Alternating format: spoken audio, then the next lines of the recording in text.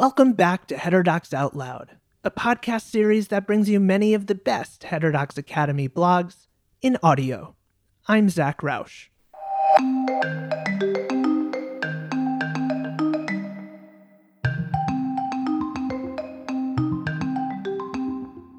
Do you have a friend, family member, or neighbor whose views you just cannot stand? They seem to have jumped off the deep end, living in lands of conspiracies and false truths. And you know at the core of your heart that they're just wrong? If so, this episode is for you. Today's blog, written by Musa Al-Gharbi, a fellow in sociology at Columbia University, is about persuasion, but also about humility, and owning up to the fact that, well, most of the time, we know less than we are willing to acknowledge. We will venture into the literature of moral psychology and cultural cognition to learn what the research has to say about dealing with profound disagreements. This is one of the most extensive and thorough reviews that I've read on the matter, and I hope you enjoy it as much as I do. The piece is called 3 Strategies for Navigating Moral Disagreements, narrated by Jonathan Todd Ross. We in America and Western Europe, and by now many other places in the world, have this idea of people as fundamentally rational. On this account, our profound cognitive abilities are designed to help us discover objective truths about the world through logical argument and empirical observation. Contemporary research in cognitive science, psychology, and related fields paints a much different picture. For instance, we like to think that in the event of disagreement, presenting facts or statistics or appealing to rational standards could help establish common ground that we can build from. In reality, unless and until common ground is already established, appeals to these kinds of allegedly objective criteria often polarize people more. And when threatened or cornered by the evidence, rather than conceding, we often simply kick debates into the moral sphere, where claims become much more difficult to falsify. In these instances, not only does empirical evidence lose most of its force, but even arguments appealing to rivals' own perceived interests can backfire. Now, often in elite media circles or academic circles, these tendencies are discussed as the products of ignorance, a lack of cognitive sophistication, or the result of naive dogmatism. Those people resist facts and logic. They are driven by prejudices and superstitions. We, on the other hand, are open-minded. Our beliefs are derived from evidence and facts. We are committed to the truth rather than being driven by ideology. But here again, in many respects, basically the opposite seems to be true. In fact, the more intelligent, educated, or rhetorically skilled one is, the less likely it becomes that someone will change their minds when confronted with evidence or arguments that challenge their priors. There are 2 big tendencies driving this phenomenon. The first is that in virtue of knowing more about the world, or being better at arguing, etc., people are just better equipped to find ways of punching holes in inconvenient facts, or finding reasons to justify sticking to their guns. Indeed, one becomes more likely to really enjoy arguing and to engage in political research and arguments as a hobby as they grow more intellectually and rhetorically capable. Perhaps surprising, but also somewhat intuitive if you think about it, highly educated or intelligent people tend to be far more ideological than the general public. They are more likely to be partisan, to be obsessed with some moral political cause, or to use some intellectual framework or idealized model to interpret the world. And while educated people may be less likely to discriminate against others on the basis of factors like race, they are significantly more likely to be prejudiced against people who think differently than them, or hold different ideological commitments. Given that moralized debates are nearly impervious to all the tactics we've been trained to rely on, appeals to incentives, disincentives, appeals to logic or facts, etc., I am going to detail 3 strategies that the literatures on moral psychology and cultural cognition suggest for making moralized disagreements more tractable and debates more productive. Number 1. Lower the perceived stakes of the disagreement or conflict. The more people see as riding on their being right, the less they're going to be willing to change. So the first thing you should do if you want to avoid having a conflict escalate into the moral sphere, or to help bring it back down to earth, is to lower the identity, reputational, normative, practical costs of your opponent admitting that they may be wrong, or that you might be right. There are a few aspects to this. Never sling pejorative labels. Don't impute bad motives either. Someone need not be a bad person, selfish, sexist, racist, etc., to disagree with you. They don't have to be ignorant, stupid, brainwashed, or crazy either. Given how complicated and uncertain many issues and phenomena are, for virtually any topic you can imagine, there is room for reasonable disagreement. When it is instead insinuated or outright alleged that the source of the dispute is instead some negative attribute the other person has, the conversation is unlikely to be productive. Why not? Well, first, you are taking for granted that your interlocutor is certainly mistaken. If the only reason they hold their position is racism, then it is beyond the realm of possibility that they can be correct, in full or even in part, right? This suggests that you yourself may be arguing in bad faith. You want them to change their mind and to consider that you might be right, but you are not willing to do the same.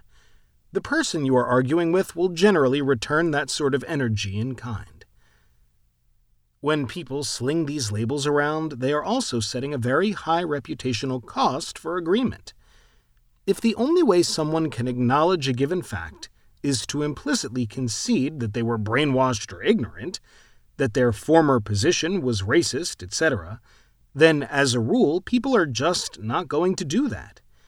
And it really doesn't matter what the facts are, because then it's not about the facts, it's about them, and how they see themselves, and how they are seen by others. So always criticize positions rather than people when you can, and never associate holding a position with possessing some kind of mental or character defect.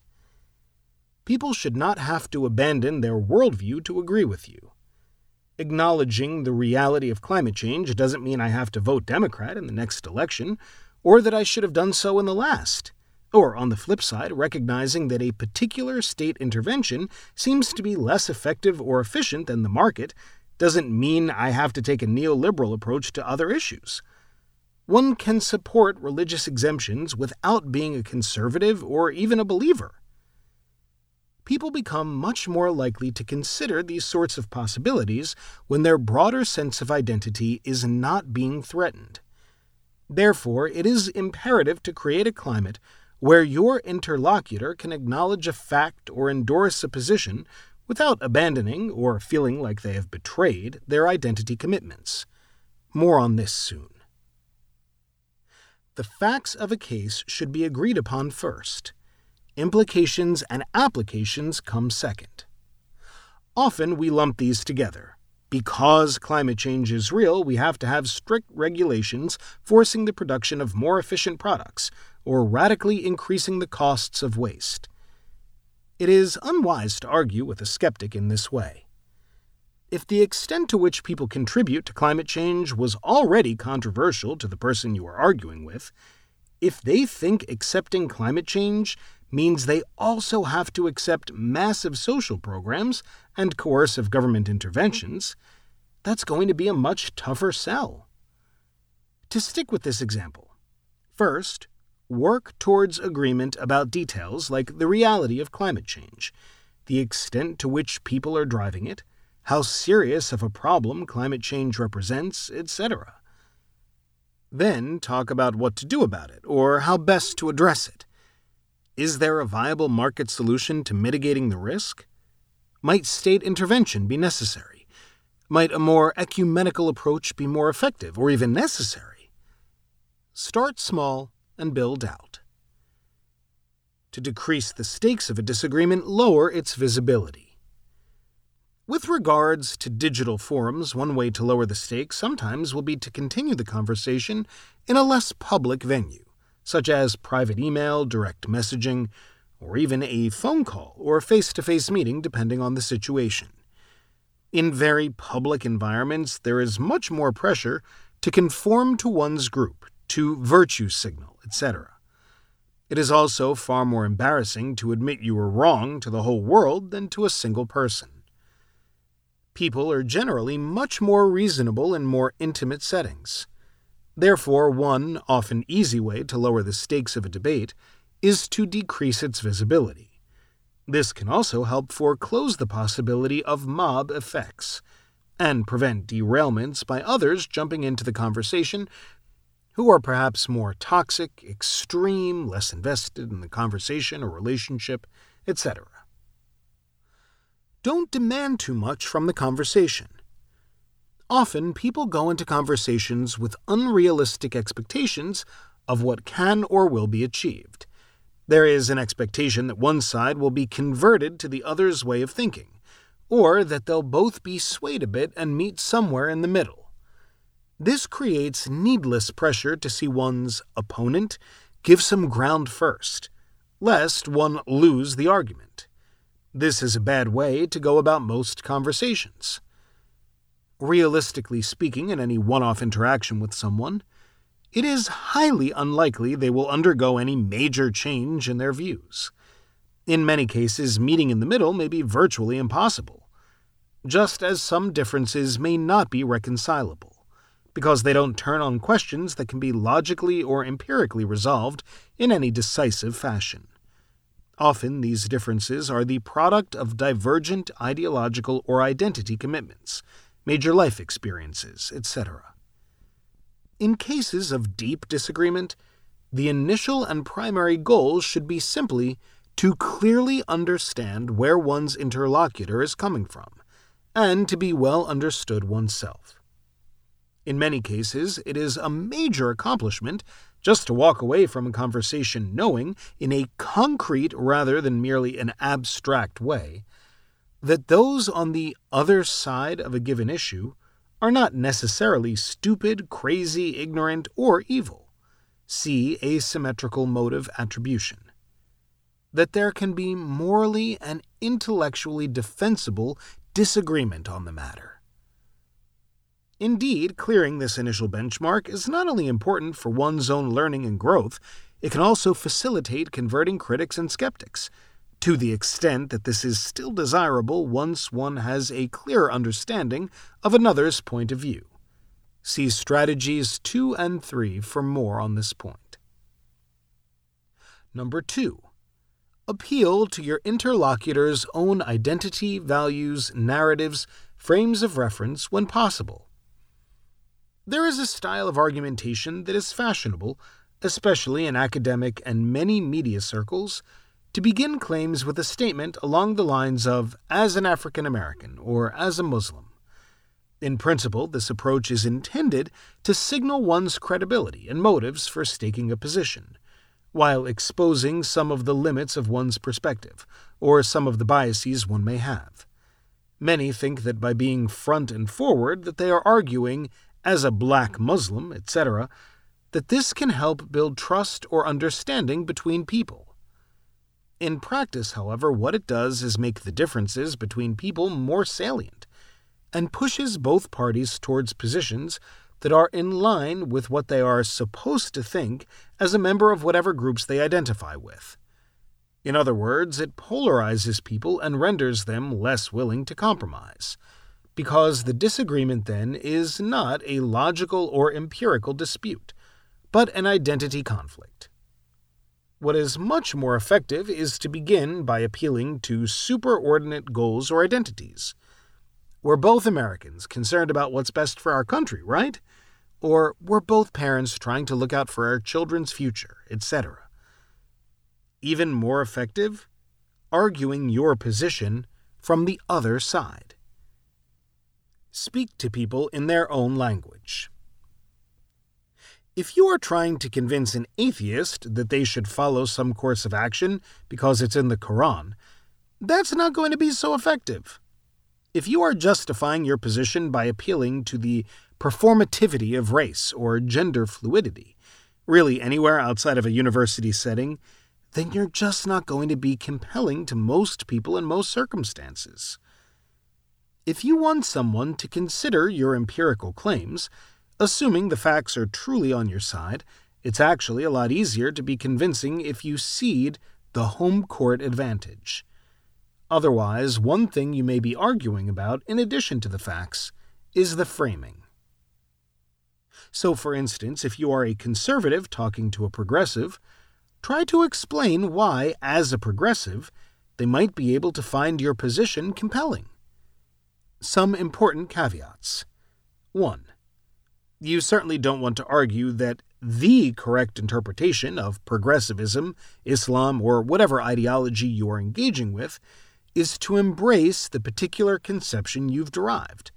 That's presumptuous, especially coming from someone who isn't part of the group. Your assertion should be much more humble, something like, "Here is one way to possibly embrace this view which seems consistent with your other commitments." 2. This requires some legwork. What you don't want to do is end up caricaturing their position. That, of course, would be offensive. It would show more than anything how little you understand, rather than that you do understand them, and how little effort you seem to have invested in grasping their position. It seems transparently manipulative to boot, and this will likely kill any goodwill they came into the conversation with. 3. On that front, don't be disingenuous. Never say things you don't believe in an attempt to come at things from their perspective. Don't pretend to be something you aren't. That's unethical and disrespectful, and if discovered, it will totally destroy whatever credibility you might have going forward. The conversation will be effectively dead. So let's say you are a progressive who anticipates arguing with a conservative about a particular issue. If you want to engage conservatives' frames, you will actually have to do some research on conservative views about the matter. What are the arguments they deploy against your position? Is there anything you can find to agree with, or things you hadn't considered that now seem pretty important? These can be great starting points for building zones of agreement. What specifically do I find troubling about their position? Why? Are there conservative dissenters who actually do share my position on this matter? For instance, here are conservative arguments for guaranteed basic income, single-payer health care, criminal justice reform, environmental protection, recognition of gay marriage, and constraining capitalism, for starters. How do they make their case? What is the language they use?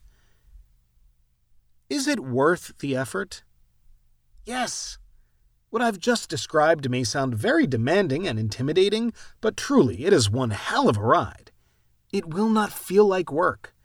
If you do a deep dive into a radically alternative worldview with an open mind, that mind will be blown. The exploration might at times be disorienting, frustrating, or triggering, but you will learn a lot. You might not abandon your own commitments, but you'll definitely come to see things in a dramatically different way. At the very least, you will discover that your rivals are not crazy, stupid, or evil. They have legitimate reasons for holding the positions they hold on many issues. That in itself, really internalizing that, can be huge. And I should add, you don't have to aim for fluency with another view, just competency. Think of it like traveling in a foreign country. If you are not perfect in observing local customs, or if you fumble around with the language a bit, but people can see that you are sincerely trying and you put in some effort, they aren't usually offended by your mistakes. They think it's charming that you are working to meet them, rather than expecting them to speak your language or conform to your ways of doing things. And so they'll usually let little things slide, or even help you out with regards to language or customs, etc. For that matter, it's likely that the people you interact with won't speak their native language perfectly. They might not engage fully in all customs, traditions, etc. What this means with regards to engagement across moral or political differences is the following. You don't have to aim to be an expert on critical race theory, Christianity, or whatever other alien frame your interlocutor appeals to, because they likely aren't hardcore ideologues themselves. Nonetheless, research shows that people become much more willing to reconsider or even change their views, to accept controversial facts, etc., when presented to them in terms of their own values, commitments, and frames of reference. Again, one reason why this works is because it lowers the stakes of the disagreement. It underscores that they don't have to abandon their identity or commitments to work with you. However, it also shows good faith on your end. You value their perspective enough to actually put in some time to understand it, and to really listen and to seek out common ground. Number 3. Lead by example. Model civility, flexibility, intellectual humility, good faith, if you want others to do the same. Basically, it boils down to the golden rule. In a good faith conversation, both parties should be alive to the possibility that they may be wrong, in part or even in full, and both parties should enter prepared to change their minds. It is unreasonable for you to expect or demand that they change their mind in response to arguments or proof if you are not sincerely prepared to do the same. A good exercise to ask yourself sometimes is, why do I believe this? What would cause me to change my view on this? What don't I know about this topic that might be important? If you don't think there is anything that can cause you to change your position on a topic, this is a sign that you might not be engaging in good faith. Put another way, ask what you want out of this conversation. Be honest with yourself. If the goal is not to follow the truth wherever it leads, but instead to advocate for a particular position, then the conversation is not likely to be as productive. And you may be depriving yourself of an opportunity to learn, grow, and build relationships in the process. The reality of the matter is that most of us are not specialists on the issues we tend to argue with people about. And even if we were, it wouldn't necessarily put us beyond legitimate criticism or doubt. Experts are people too, after all. In most cases, at best, we may have read a couple articles or something, and not scientific articles, mind you, but typically articles in the popular press. For instance, if you are trying to argue with someone on climate change, ask yourself, how familiar are you really with climate science? Have you read journal articles or scientific books on the matter? Have you taken courses on climate science? Here's a fun fact. Climate change deniers tend to be, on average, more knowledgeable on climate science than those who embrace climate change as a serious threat. This, too, is somewhat intuitive when you think about it. Most of us are perfectly happy to defer to the apparent scientific consensus. So we don't read the literature. We just say, well, the scientists believe this and I trust them. However, for those who are disinclined to trust the consensus position and to strike an oppositional stance, they know they'll have to justify it. They know their position is going to be unpopular. They know they'll be bashed as ignorant science deniers, so they are more likely to actually read stuff, including actual scientific literature. They will be more motivated to get familiar with the big issues, identify apparent weak points, gaps, contradictions in the literature, to identify dissenters and their arguments. What then becomes frustrating to a lot of deniers is that they'll engage with climate change diehards, who clearly have less exposure than they do to actual climate science, but who talk down to them as though they know more, when very often they don't. The advice, don't appeal to what science says, in an argument if you are not personally familiar with that science. In fact, I suggest that you actually admit that you haven't read the literature if you haven't. It shows honesty, humility, and good faith. Even tactically speaking, it can help shift the burden of proof. If your opponent claims that they have read the literature, and that's why they hold the position they hold, great. Take the opportunity to ask them for some things to read from journals or other credible sources. If they were bluffing, it will become immediately obvious. But if they are serious and do provide you with credible content, you should read it when you can and reply. After all, if you are passionate enough about this issue to argue about it, you should be passionate enough to do some extra research, right? At the very least, it will prepare you for future discussions with other people to be familiar with these sources and arguments. But you might even learn something. If a question is put to you that you don't have an answer to, don't be afraid to say, "I don't know, that's a good question. Let's look into that together. Where do you think we should start?" This shows that you are sincerely open-minded and engaging in good faith. It creates an opportunity to build out from shared space, if you both consult the same source, to continue the conversation and to learn more about the issue at hand. Emphasize when your interlocutor makes a good point. If you learn something interesting through the conversation, say that. If they put forward a compelling idea you hadn't thought about, acknowledge it. If you think your initial position might have been mistaken, own up to it. Don't think in terms of scoring points. You don't win an argument by getting the other person over to your own side. You win by getting a better handle on the truth. Don't let your emotions get the best of you.